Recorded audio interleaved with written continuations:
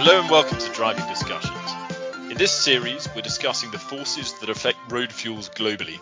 And in this episode, we're going to be discussing some of the changes to supply and demand that we might begin to see in the weeks and months ahead. Driving Discussions is brought to you by Argus Media, which, as many of you know, is a leading independent provider of energy and commodity pricing information. My name is John Demopoulos, and I'm the Vice President of North American Refined Products here at Argus. And with me today is Stephen Jones, SVP and Global Head of Oil Products. Good morning, Stephen. Hey, good morning, John. Glad to be with you. Glad to have you. Now, we've seen a bit of an improvement for the refiners lately. We've seen product demand rising in most cases. We've seen certain margins improving. And I think the question on everybody's lips is, how real is this, and how much more can we expect this to continue? What are your thoughts? Yeah, well, certainly things have improved since the depth of the dark downturn that we had when shelter in place began to migrate from region to region across the globe. As we've talked in the past, it began in China, obviously, worked through Europe, came across in North America with shelter in place that came very aggressive all the way down into Latin America. Latin America has been spotty in terms of shelter in place, and it's shown as well with impacts on the virus having a greater toll in more later periods as it began the migration around the world. But the demand impacts and where we have, how should I say, crawled out of the doldrum of the depth of the greatest impact we've seen historically on demand dropping off, we are seeing improvements around the world. The U.S. in particular, gasoline demand has rebounded robustly in the immediate weeks after we reached rock bottom. The question, I guess, as you would pose it, is this an indicator of continued trajectory of improvement? And in realities, when you think about the U.S. in particular and the gasoline demand here, commuting is probably about 1/3 or more of the gasoline demand.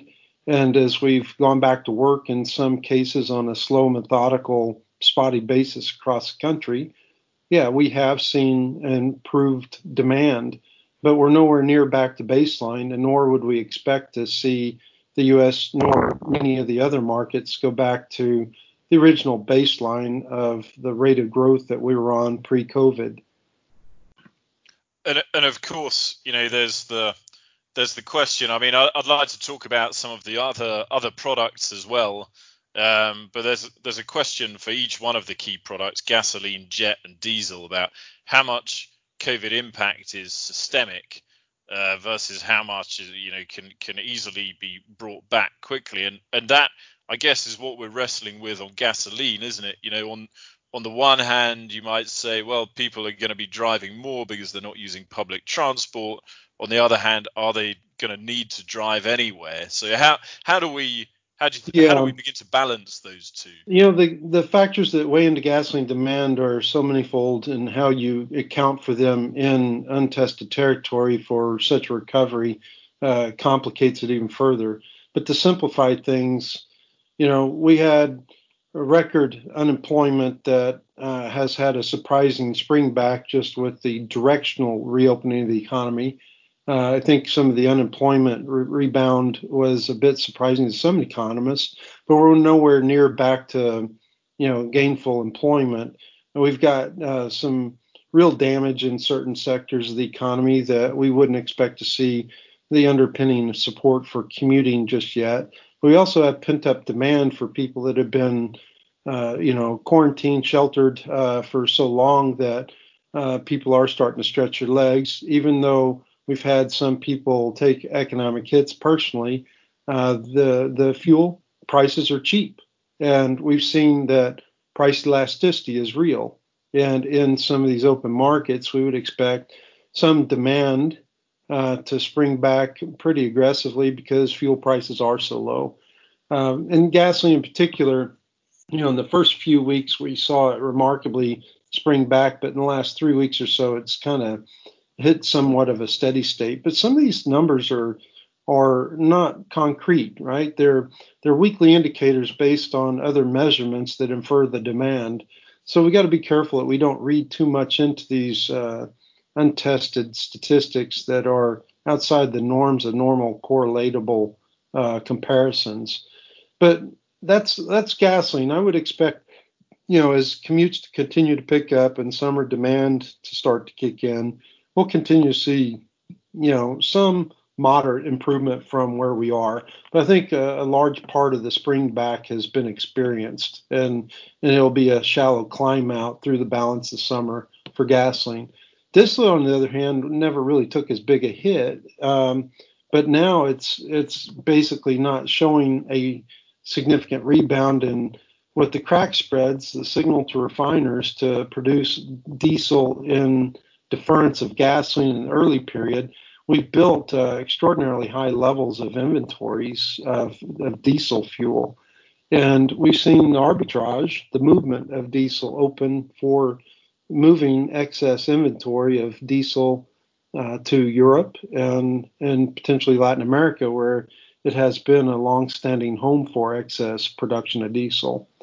So the inventories in diesel and the pricing signals for it are basically standing out in the statistics right now. When we look at the crack spreads and the margins, we went from pretty negative pressure to unmake products, basically reduce runs for refiners, and refinery utilization dropped off precipitously. Now we're still, you might say, hugging the 70% type utilization range, which is extraordinarily low, especially for this time of year, when ordinarily we'd be coming back from downtimes and preparing for strong summer seasonal demand across the board for all product. So between diesel and jet fuel also being down and not expected to recover as rapidly as most other road fuels, the refining situation is in a tough circumstance. At low utilization, everyone's currently carrying part of that burden. The question becomes who can benefit from the operating efficiencies, the economies of scale, the export market location, and crude availabilities more so than others in the fleet. And some refiners are beginning to think through strategies on moving towards renewable fuels and other things because the conventional fuel demand outlook isn't overly aggressive for extended rates of growth.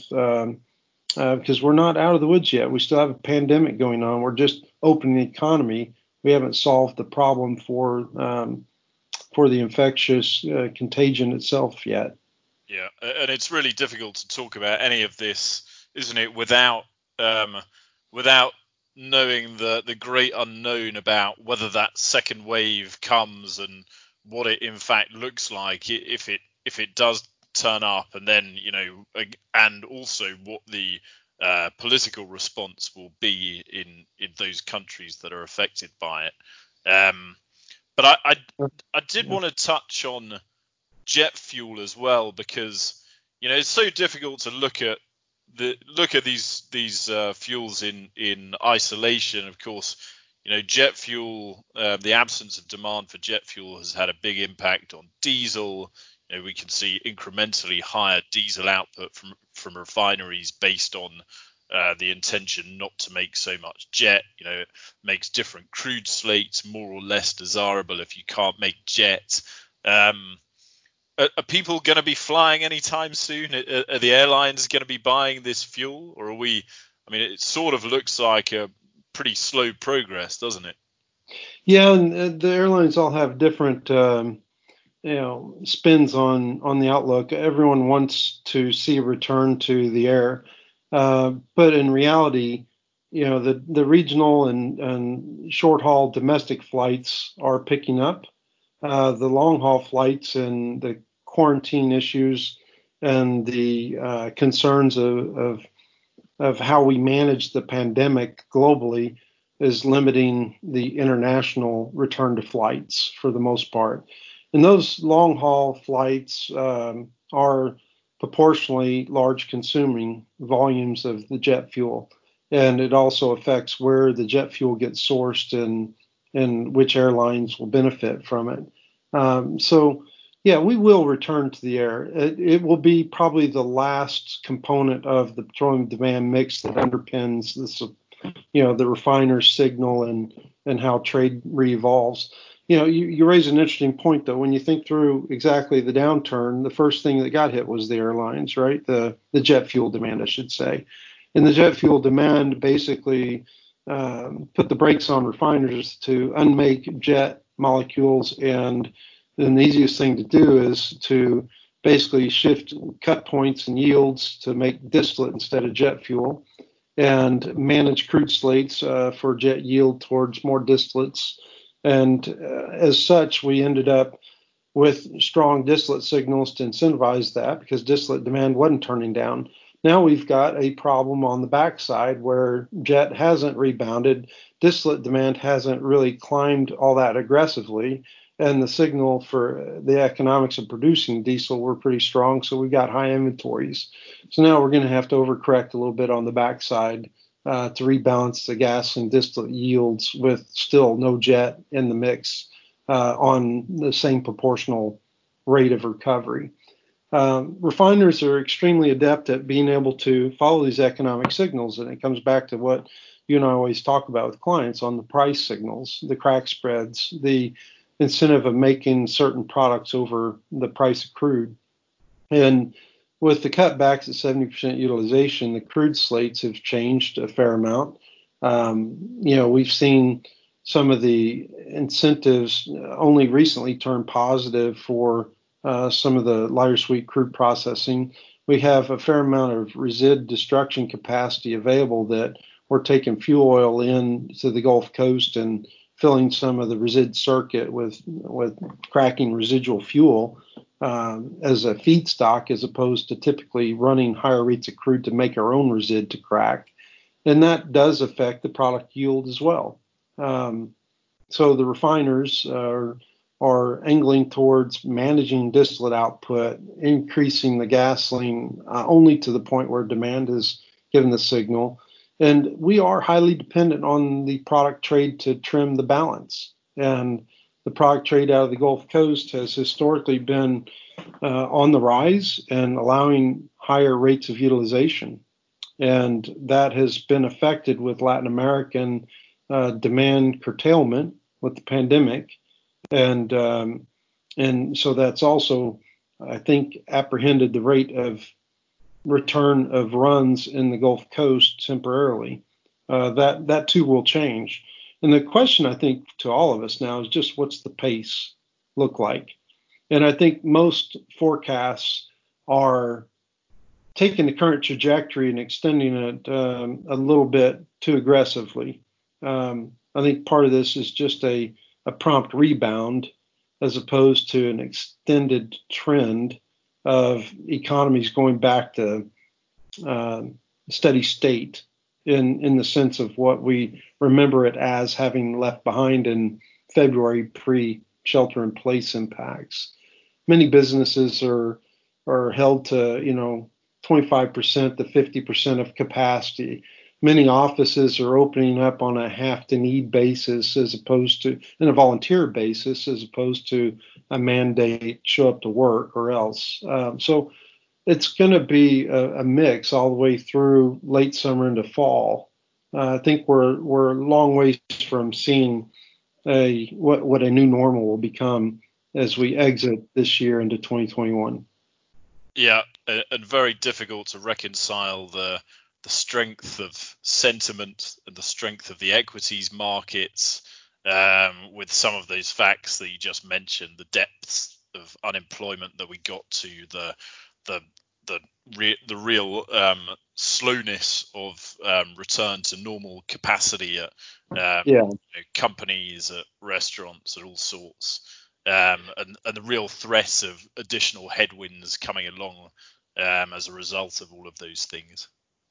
Yeah, and the mix of the economy will dictate part of the fuel demand requirements as well. The oil sector itself is going to take a long while to recover from, what will, and already starting to see bankruptcies in the upstream, consolidation, in the refining space. The impacts there have yet to be fully realized as far as, what the economic impacts are for lower throughputs and weak utilization levels that we're experiencing. So, the whole energy sector is such an important pillar of the economy, and it will take a while to recover. We are projecting, we have seen crude oil prices firm. A lot of that's due to, a combination of factors, the OPEC discipline, OPEC plus cutbacks, the non-OPEC U.S. crude curtailment. But, the 40 plus dollar levels that we're starting to see now, there will be some incremental return or restabilization of some of the U.S. crude supply, not tremendous amounts, but the point being in the economy, these factors, the pillars of the different subsectors, be it energy, healthcare, and automotive, heavy manufacturing, and so forth, all have unique drivers. And a lot of what we relate to in the U.S. economy is retail and consumer support for retail. And with unemployment and layoffs and things of that nature impacting that, it's taken a wedge off of the economy that won't immediately return, even though things look very positive. That some people think, well, maybe it is a V-shaped recovery. It's more like a low V and more of a flatter rate of improvement from here. Although I think through summer we'll see a continued support for demand that will give us some sense of optimism. And to be frank, optimism builds on itself. And so I think a lot of people, especially when you take into account all the complexities, social unrest and other things around America, we have a lot of other distractions besides the pandemic right now. And, are people going to, in essence, go back to work despite having been sheltered in place and become efficient at that? Or are we going to let our guard down from the concerns and how should I say, worries of the contagion and go about more of a fake sense of normal, if you will? Yep. Stephen, thank you. That was fantastic. I'm going to leave our listeners with two key numbers. 5 is the number of years that the airlines appear to expect it to take for their operations to get back to normal. 50 is the number of years of gasoline demand growth that we lost at the depths of COVID. So that, for everyone to understand, is the scale of the change that we've witnessed and that we're now coming back from. Glad to join you, John. Glad to join you. And just to wrap up on two of those key figures, from an Argus perspective, we would expect, this recovery to take a couple of years. It's not going to be a 6-month rebound. And at the end of a year and a half to 2 years, we won't be back to the original baseline of trajectory of growth.